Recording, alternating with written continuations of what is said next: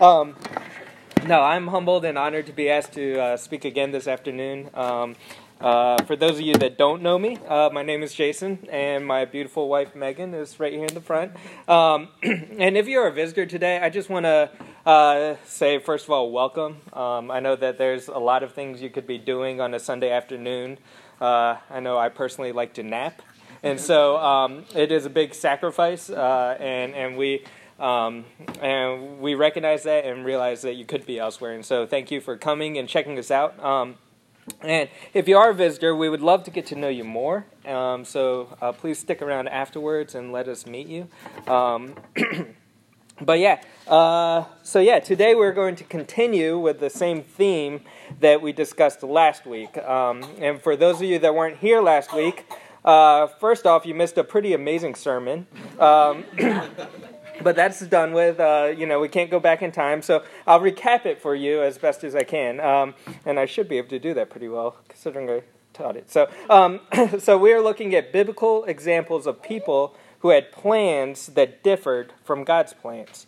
We looked at the story of Joseph and discussed how throughout his lifetime, there were countless times when his plans didn't meet his expectations, and it would have been easy for him to have turned his back on God. We also discussed how throughout our own life, there are going to be countless times when our plans don't meet our expectations, and life differs from where we hoped it would go.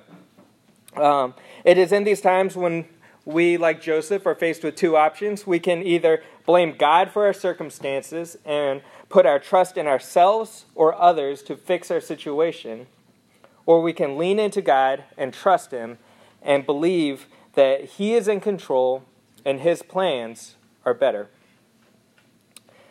We finished last week by wondering how this community of people here would be changed if we had the same trust and devotion that Joseph held. How instead of blaming God when things don't go according to plan, we are able to trust that God's plans are greater. Not only will our faith grow as we get to witness and experience firsthand God's plan as it is revealed in our own lives, but we will also get to bless others along the way. We never know if God is bringing us through a crisis so we can be a blessing to others later. And so today we're going to continue this discussion and look at another story of the Bible of life not going as planned. About 5 years ago, I was living in Atlanta, and I had been dating this girl for 3 years.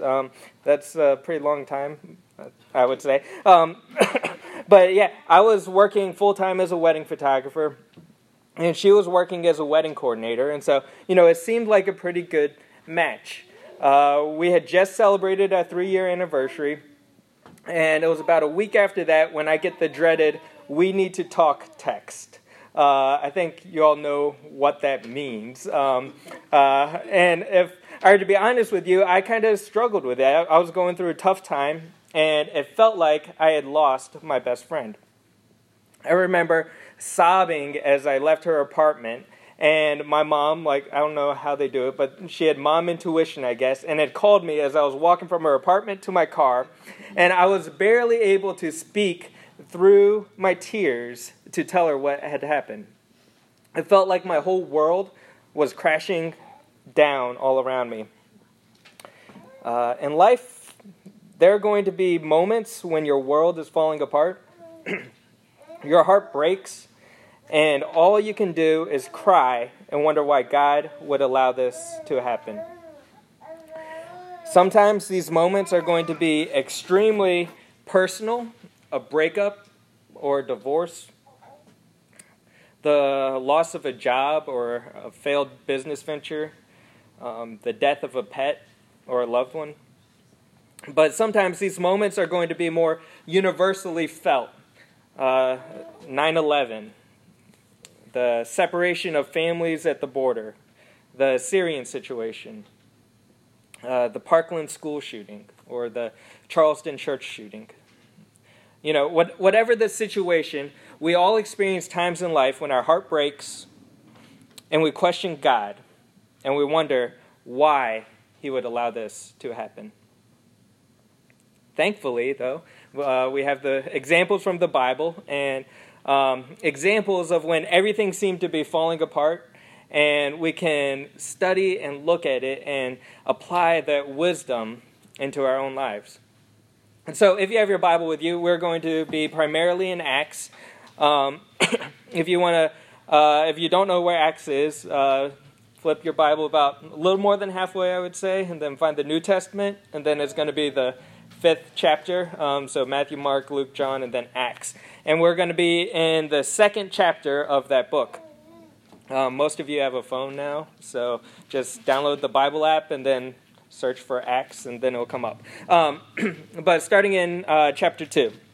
On the day of Pentecost, all the believers were meeting together in one place. Suddenly, there was a sound from heaven like the roaring of a mighty windstorm, and it filled the house where they were sitting. Then what looked like flames or tongues of fire appeared and settled on each of them, and everyone present was filled with the Holy Spirit and began speaking in other languages as the Holy Spirit gave them this ability.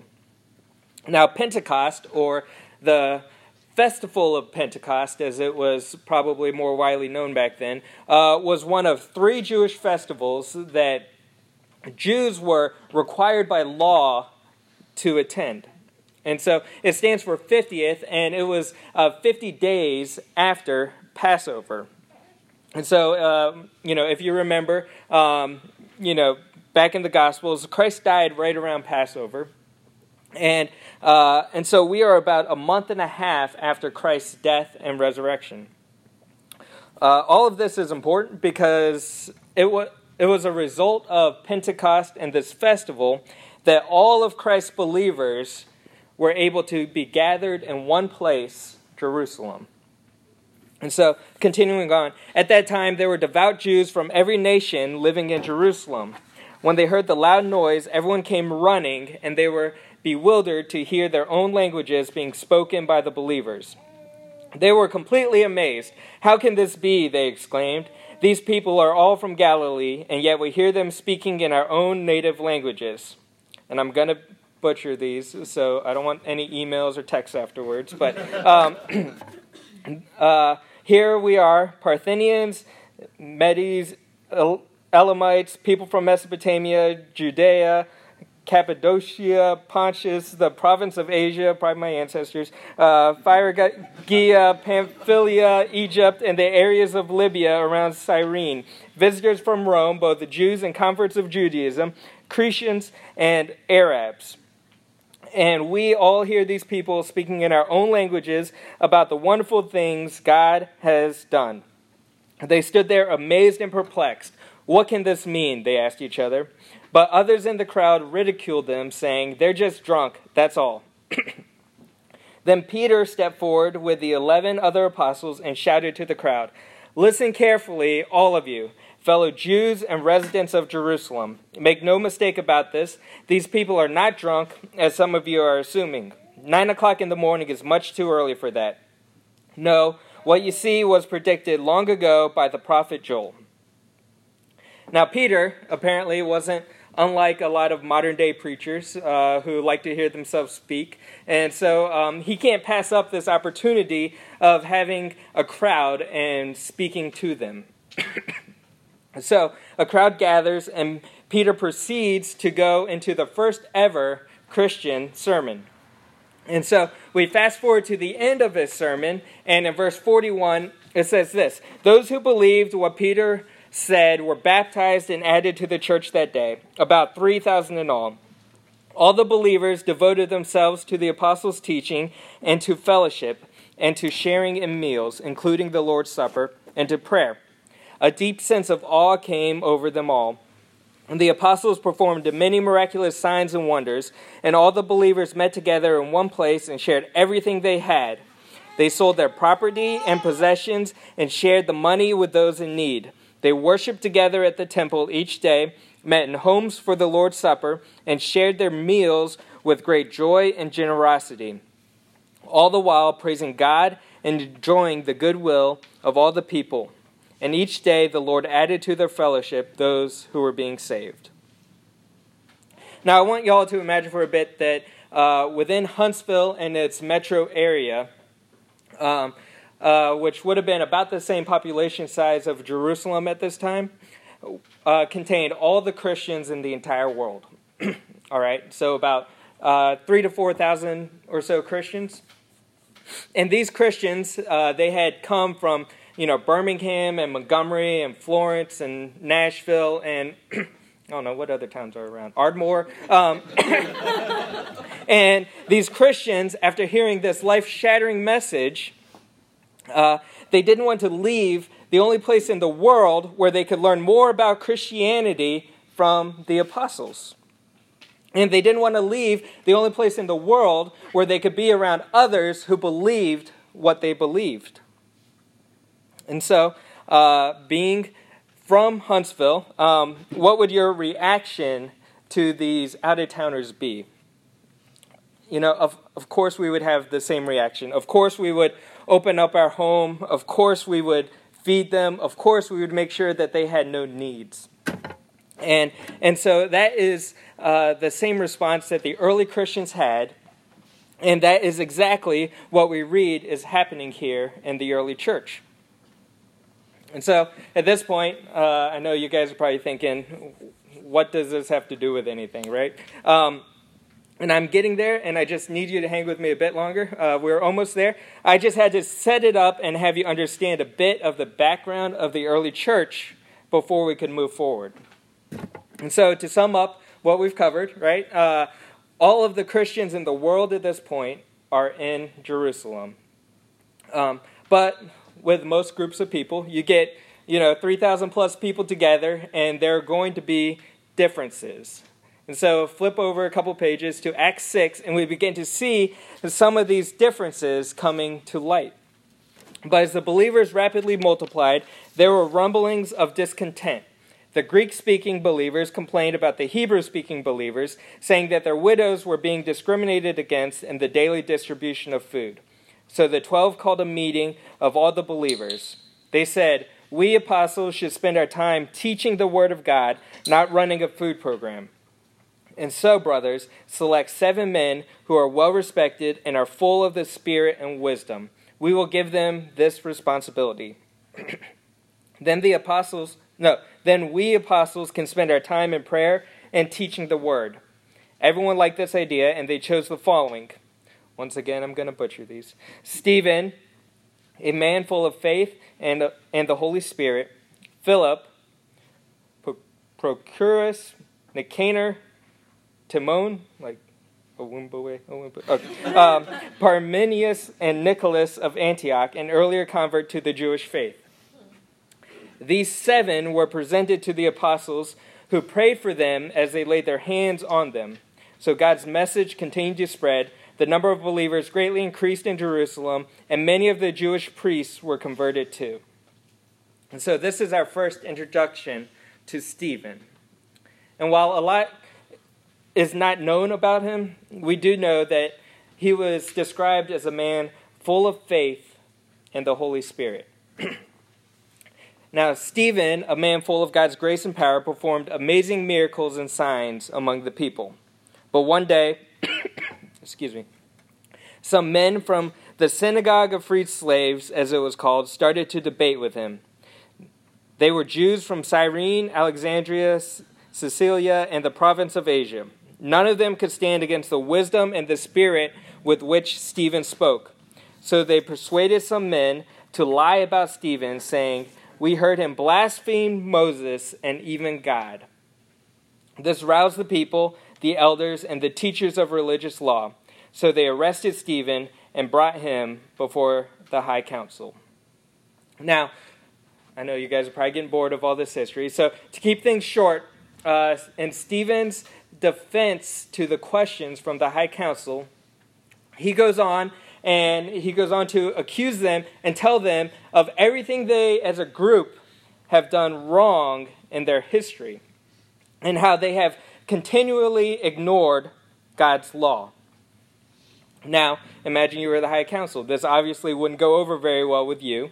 And if you take a look in Acts 7:54, it states, the Jewish leaders were infuriated by Stephen's accusations, and they shook their fists at him in rage. But Stephen, full of the Holy Spirit, gazed steadily into heaven and saw the glory of God, and he saw Jesus standing in the place of honor at God's right hand. And he told them, "Look, I see the heavens opened, and the Son of Man standing in the place of honor at God's right hand." Then they put their hands over their ears and began shouting. They rushed at him and dragged him out of the city and began to stone him. His accusers took off their coats and laid them at the feet of a young man named Saul. As they stoned him, Stephen prayed, "Lord Jesus, receive my spirit." He fell to his knees, shouting, "Lord, don't charge them with this sin." And with that, he died. Now Luke, which is the author of Acts, describes Stephen as a man that was full of faith and the Holy Spirit. He was also one of the 7 men who was chosen from many candidates to help with this food distribution. And so surely God could use a man such as Stephen, who was full of the Holy Spirit, to further his kingdom. Yet here we read about him becoming the first Christian martyr. Why would God allow this? Surely God made a mistake here, right? You know, a side point, the Greek word for martyr is martys, and the Greek word for witness is also martys. As a witness for Christ, we need to be willing to do anything for the cause, whatever the cost. Stephen was. We should be too. And so, continuing on in Acts 8, Saul was one of the witnesses, and he agreed completely with the killing of Stephen. A great wave of persecution began that day, sweeping over the church in Jerusalem, and all the believers, except the apostles, were scattered throughout the region of Judea and Samaria. Now, at this point, if you are a Christian in Jerusalem, it would seem as if your world was crashing down around you. Why would God allow for Stephen to be framed and then stoned to death? Why would God allow for Saul to persecute your brothers and sisters? And here's the truth that a lot of people forget. We live in a fallen world with a spiritual war waging. You see, Satan thought he was gaining a victory here. He thought he would crush Christianity in its infant stages. He would kill Stephen and then persecute the church, and Christianity would be done. But God, he had a better plan.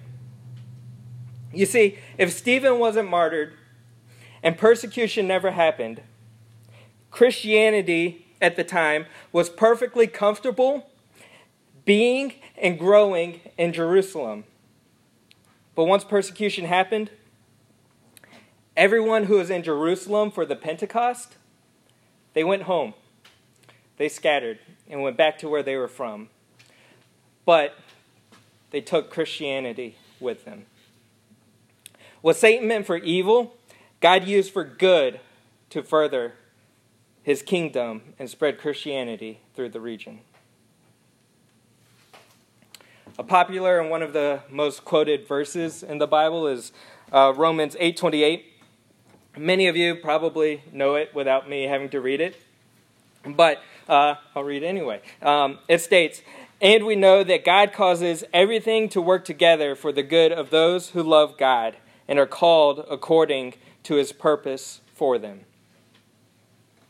How can this be, right? We know that bad things happen. They happen all the time. Is a cancer diagnosis good? How about the death of a child? Or a spouse? Or being laid off? Is a school shooting or a church shooting good? How about 9/11? or the Holocaust? Of course not. None of those are good. I can definitively tell you that all of those things are bad, and all of those things, they stink royally. And, maybe you're going through a time in your life when everything seems to be falling apart, and your heart just aches. I'm not going to stand up here and tell you that you need to find the good in whatever situation you are in. But what I will tell you is this. There is a spiritual war going on, and there are going to be casualties. Bad stuff is going to happen, and your heart will ache. But my God, our God, the God of the universe, He doesn't make empty promises. He will work the bad into good. And He is victorious. And so, bringing it back to the story I told at the beginning, when my world seemed to be just falling apart because my longtime girlfriend broke up with me. I know, right? Who would break up with me? But what I didn't know at the time was that God was orchestrating a plan. You see, my wife was also about to get out of a long-term relationship of 7 years or something. And for the first time of having known each other, about 10 years, we were both going to be single at the same time, which allowed us to date and eventually get married. And so what felt life-shattering at the time opened the door for something better. And so my prayer for us today is that when life takes us through the bad, we will hold on to and remember God's promise. Sometimes we'll get to see the good, but other times we may never see it. But my prayer is that deep down, we can know that God can and He will work it together for good. And so, if you want that, God's plan for your own life, come find someone and talk. We would love to walk you through on how to make that happen. I think now we are going to transition over to communion. If you're visiting and you're not quite sure what that is, it's just something we church people do. It may seem a little strange. Feel free to participate or not. We won't judge you either way. And so we just want to make you feel welcomed and not judged. So, but we're going to transition over to communion. But before we do that, I'm going to say a prayer for us. Father God, I thank you for having a plan, and I thank you for loving us and walking alongside us when we hurt, and we can't help but cry, Lord. I thank you for defeating Satan and continually working against his plans to make a better one, Lord. I thank you for your love and the sacrifice of Christ, and I pray that we remember that sacrifice as we take communion, Lord. I pray all this in your Son's name. Amen.